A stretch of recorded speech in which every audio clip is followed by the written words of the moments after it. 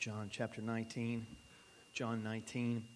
We'll be picking up right where we left off last week. We'll be picking up in verse 17 of the chapter. And let me say this by way of introduction.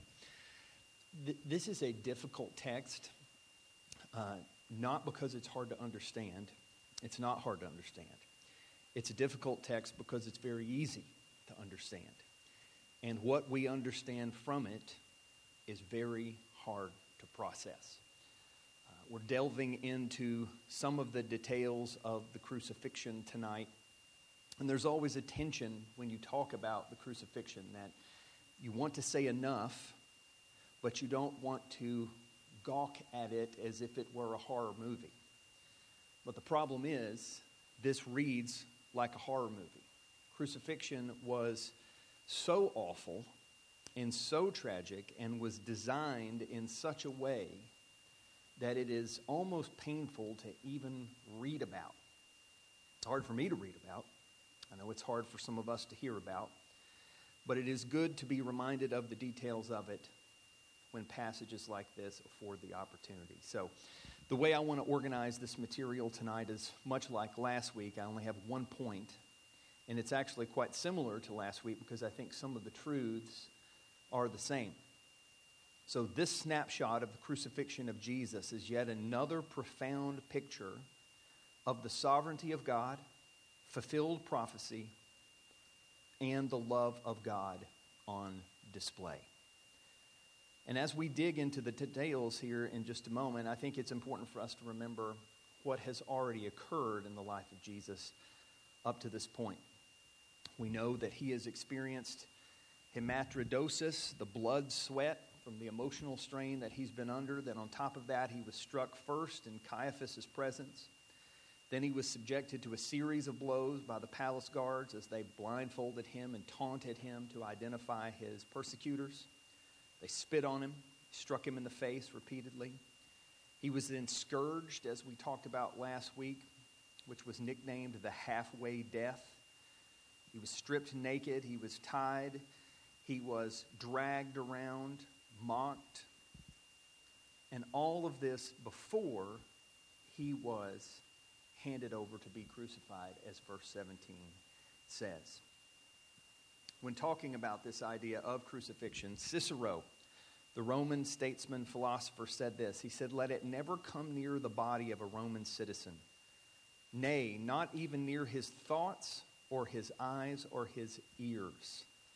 It was considered such an egregious and shameful of deaths that they didn't even want to talk about it or even think about it. Even though it had been derived from the thoughts of the Persians and the Phoenicians, it was certainly perfected, if one could say that, by the Romans.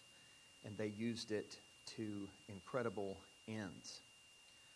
So when Jesus was delivered over to be crucified, here's a bit what it would look like.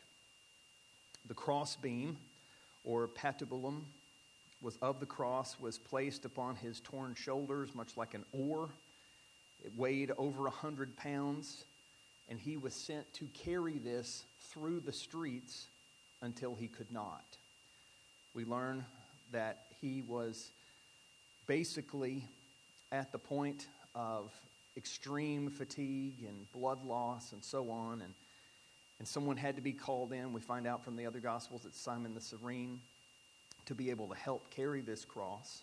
And all the while, he was sent on what was usually the longest route possible to try to send the message that crime does not pay, and also sometimes to see if anyone would speak in the defense of the convicted.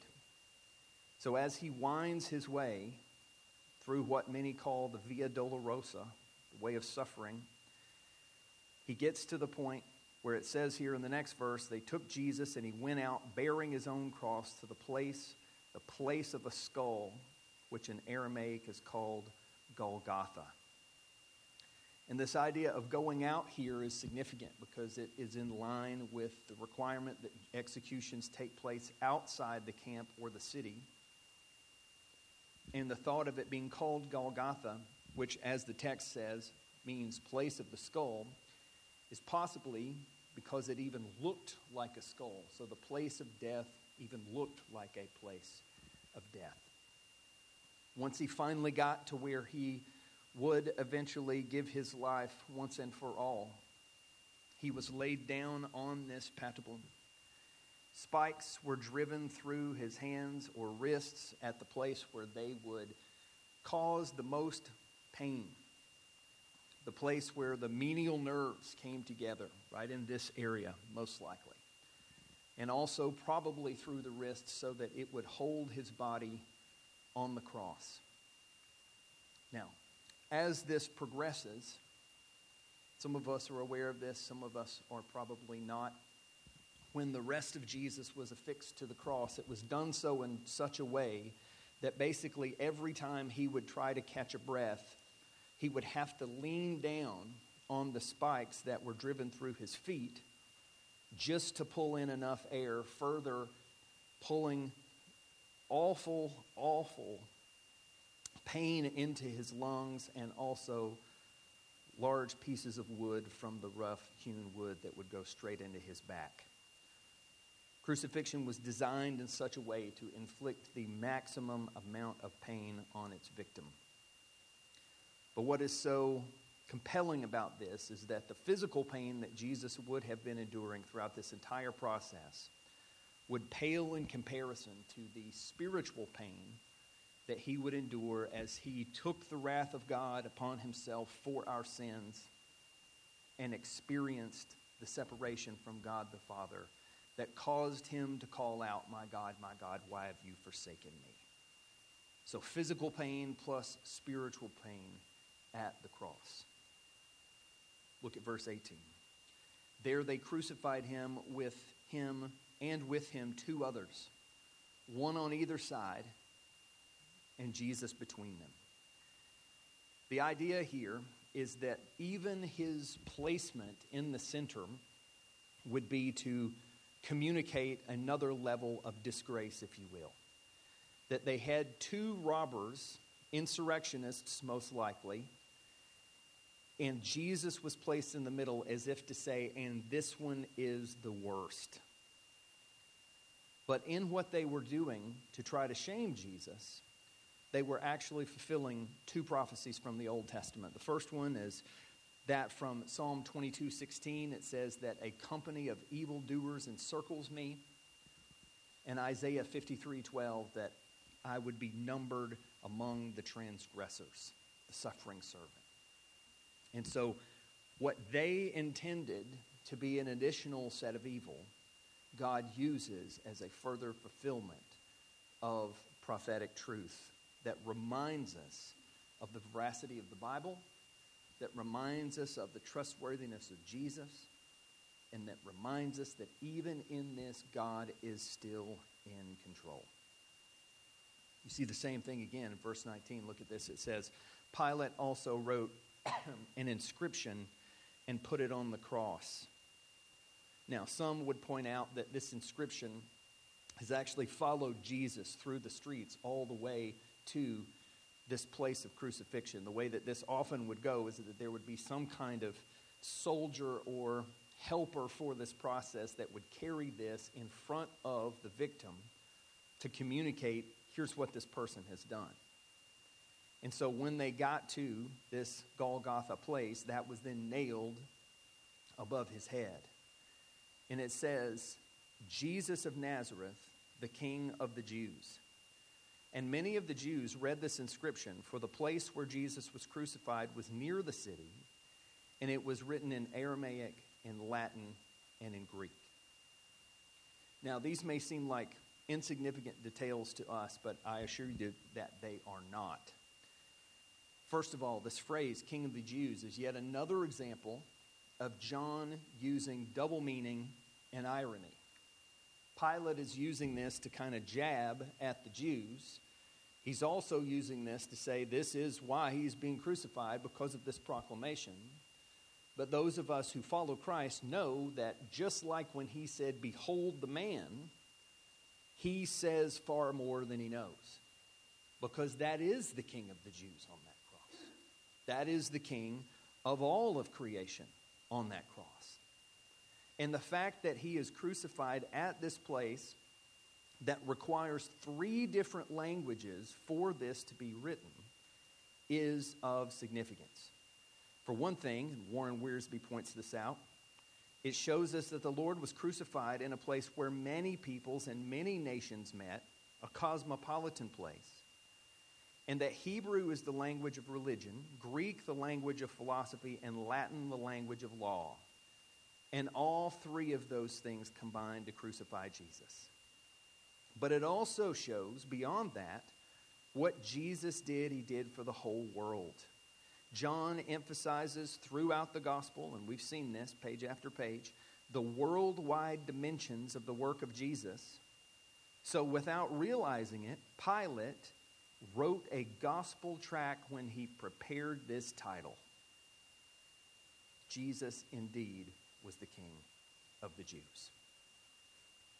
So even in this moment, when it's all coming apart, God is still in control. And Jesus is ruling and reigning even from his place on the cross. But the Jews didn't like this. They didn't like what it communicated. So the chief priests of the Jews said to Pilate, "Do not write the King of the Jews, but rather, this man said, 'I'm the King of the Jews.' And Pilate answered, 'What I have written, I have written.'"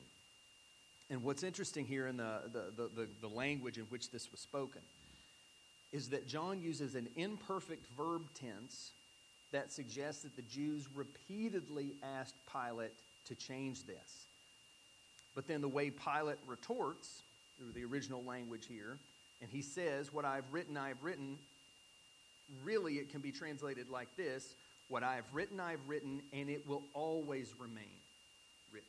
So he is communicating that he's put out with them and that he has said what he said, and he intends to follow through. So again, much like behold the man, Pilate says much more than he knew. Verse 23.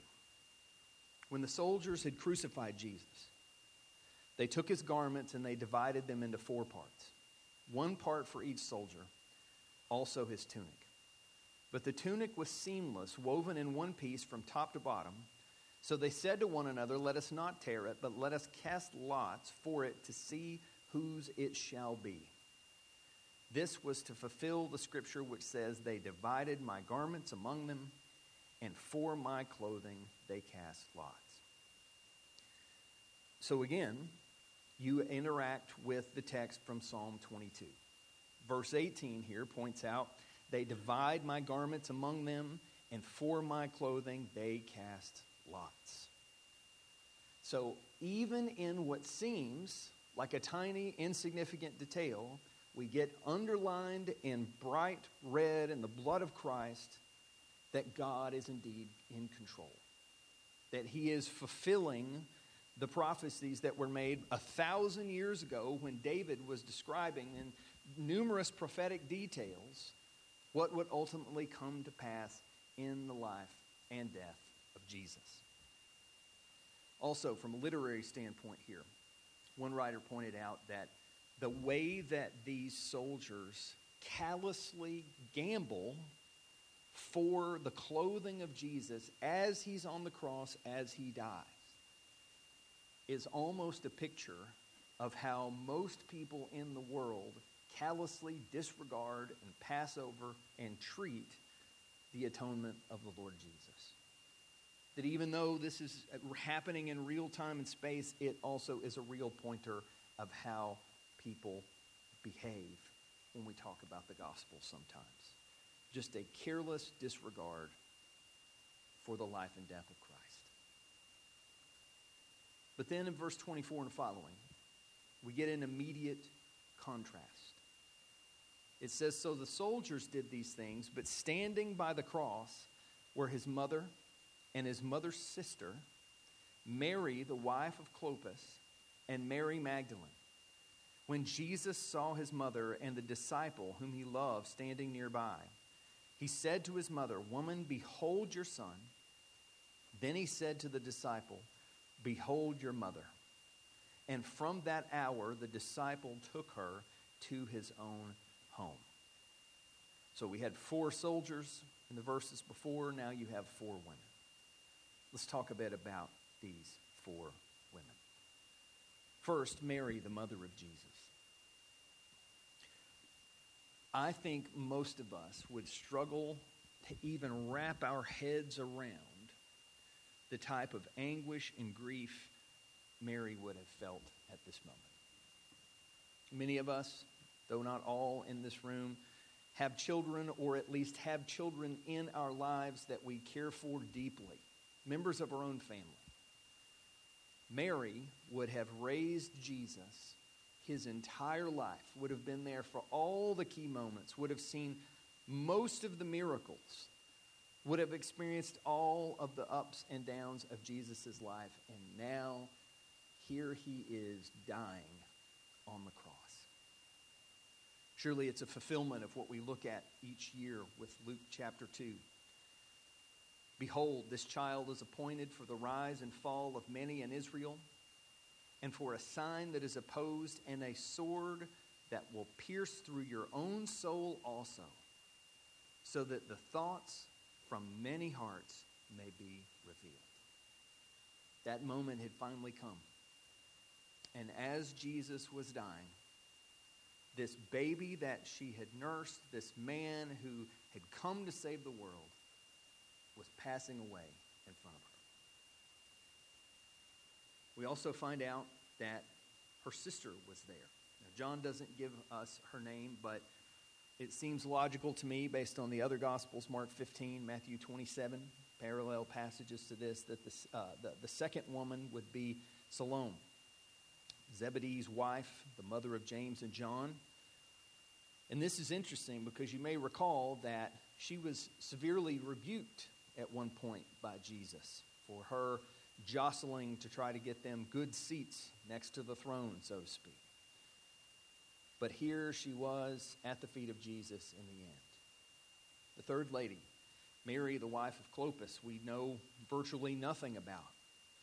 But we do know about the fourth lady, Mary Magdalene, the lady from whom 7 devils had been cast out, as Mark 16 and Luke 8 tell us. This is the one that Jesus, who had described as someone who sinned much and therefore loves much.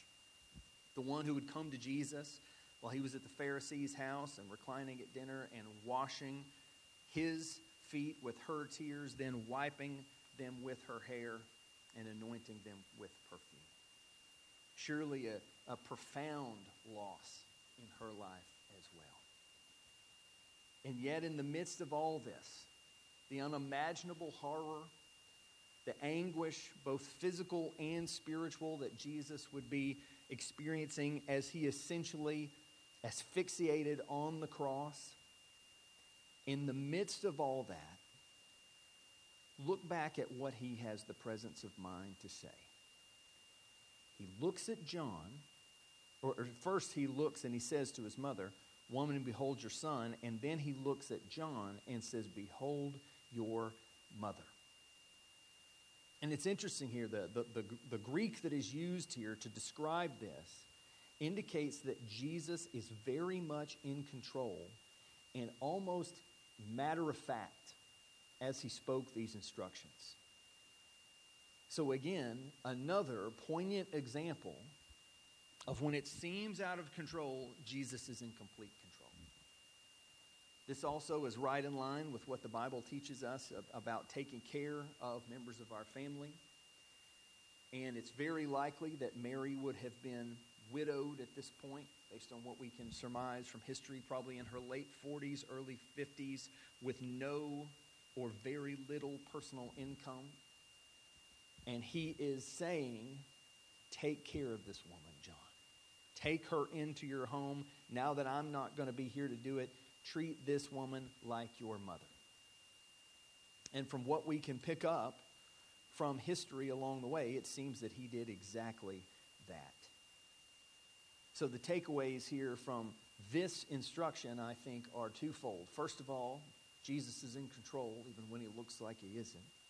And second, he is making provision for those he loves and those who are dear to him, even at the moment when he should have no bandwidth to do so.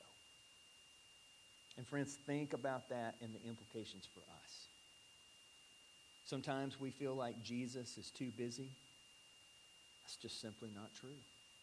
If he's not busy at the moment when he's being crucified, he is not too busy to deal with us and to handle the issues that we bring him.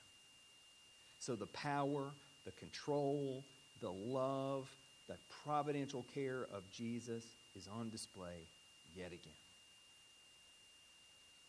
Now, let's talk a little bit further about what we do with a passage like this. Well, I think some of it we have already done and we're already doing.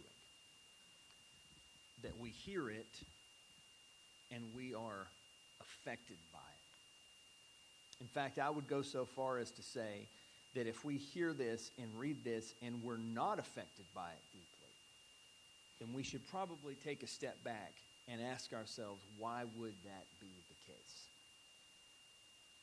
Why would we be disaffected, if you will, in hearing about what Jesus endured for us? Because it doesn't seem typical to me that you would hear about extreme mocking, unbelievable torture, and not sense a bit of a wince within our own souls. So I think there is a healthy way that we are stunned by this passage, that we are marked by this passage. And then that leads us forward to say, okay, now based on that, what does that mean I need to do? What do I do with this feeling that I have? Well, let me give you a couple of suggestions. I think the first one is, if you're here and you don't yet know Christ, then you need to embrace the gospel.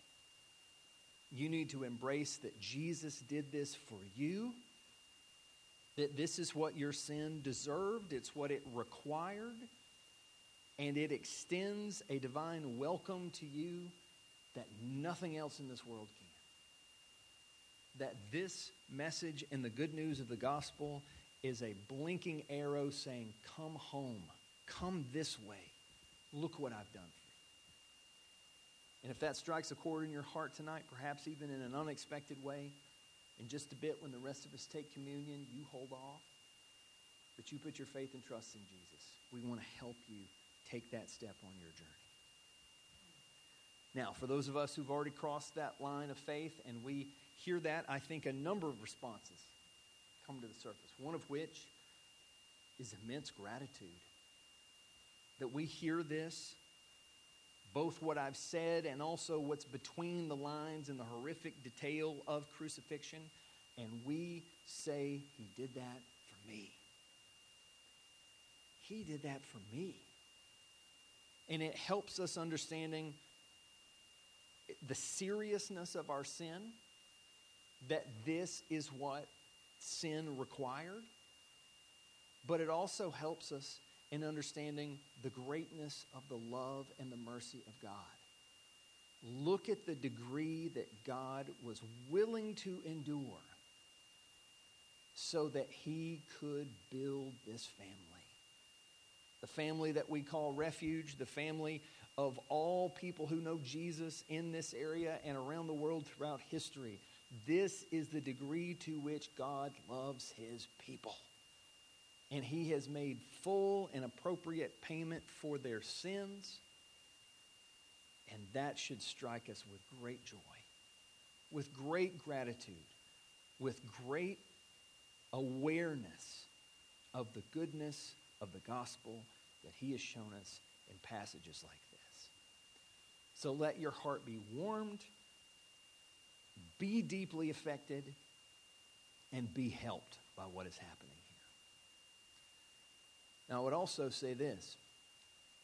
Much like last week, this provides us a unique opportunity to take a step back and look and marvel again at the sovereignty of God and also the fulfilled prophecy that is on display here.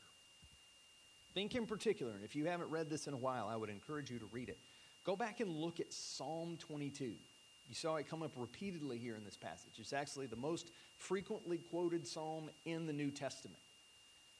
And look at all these things that come to pass in this crucifixion event. I think there's also some sincere apologetic value here too. Some skeptics could say, oh, well, Jesus went around doing these things because he knew the Old Testament and he was just manipulating the circumstances. Do you think the soldiers knew the Old Testament?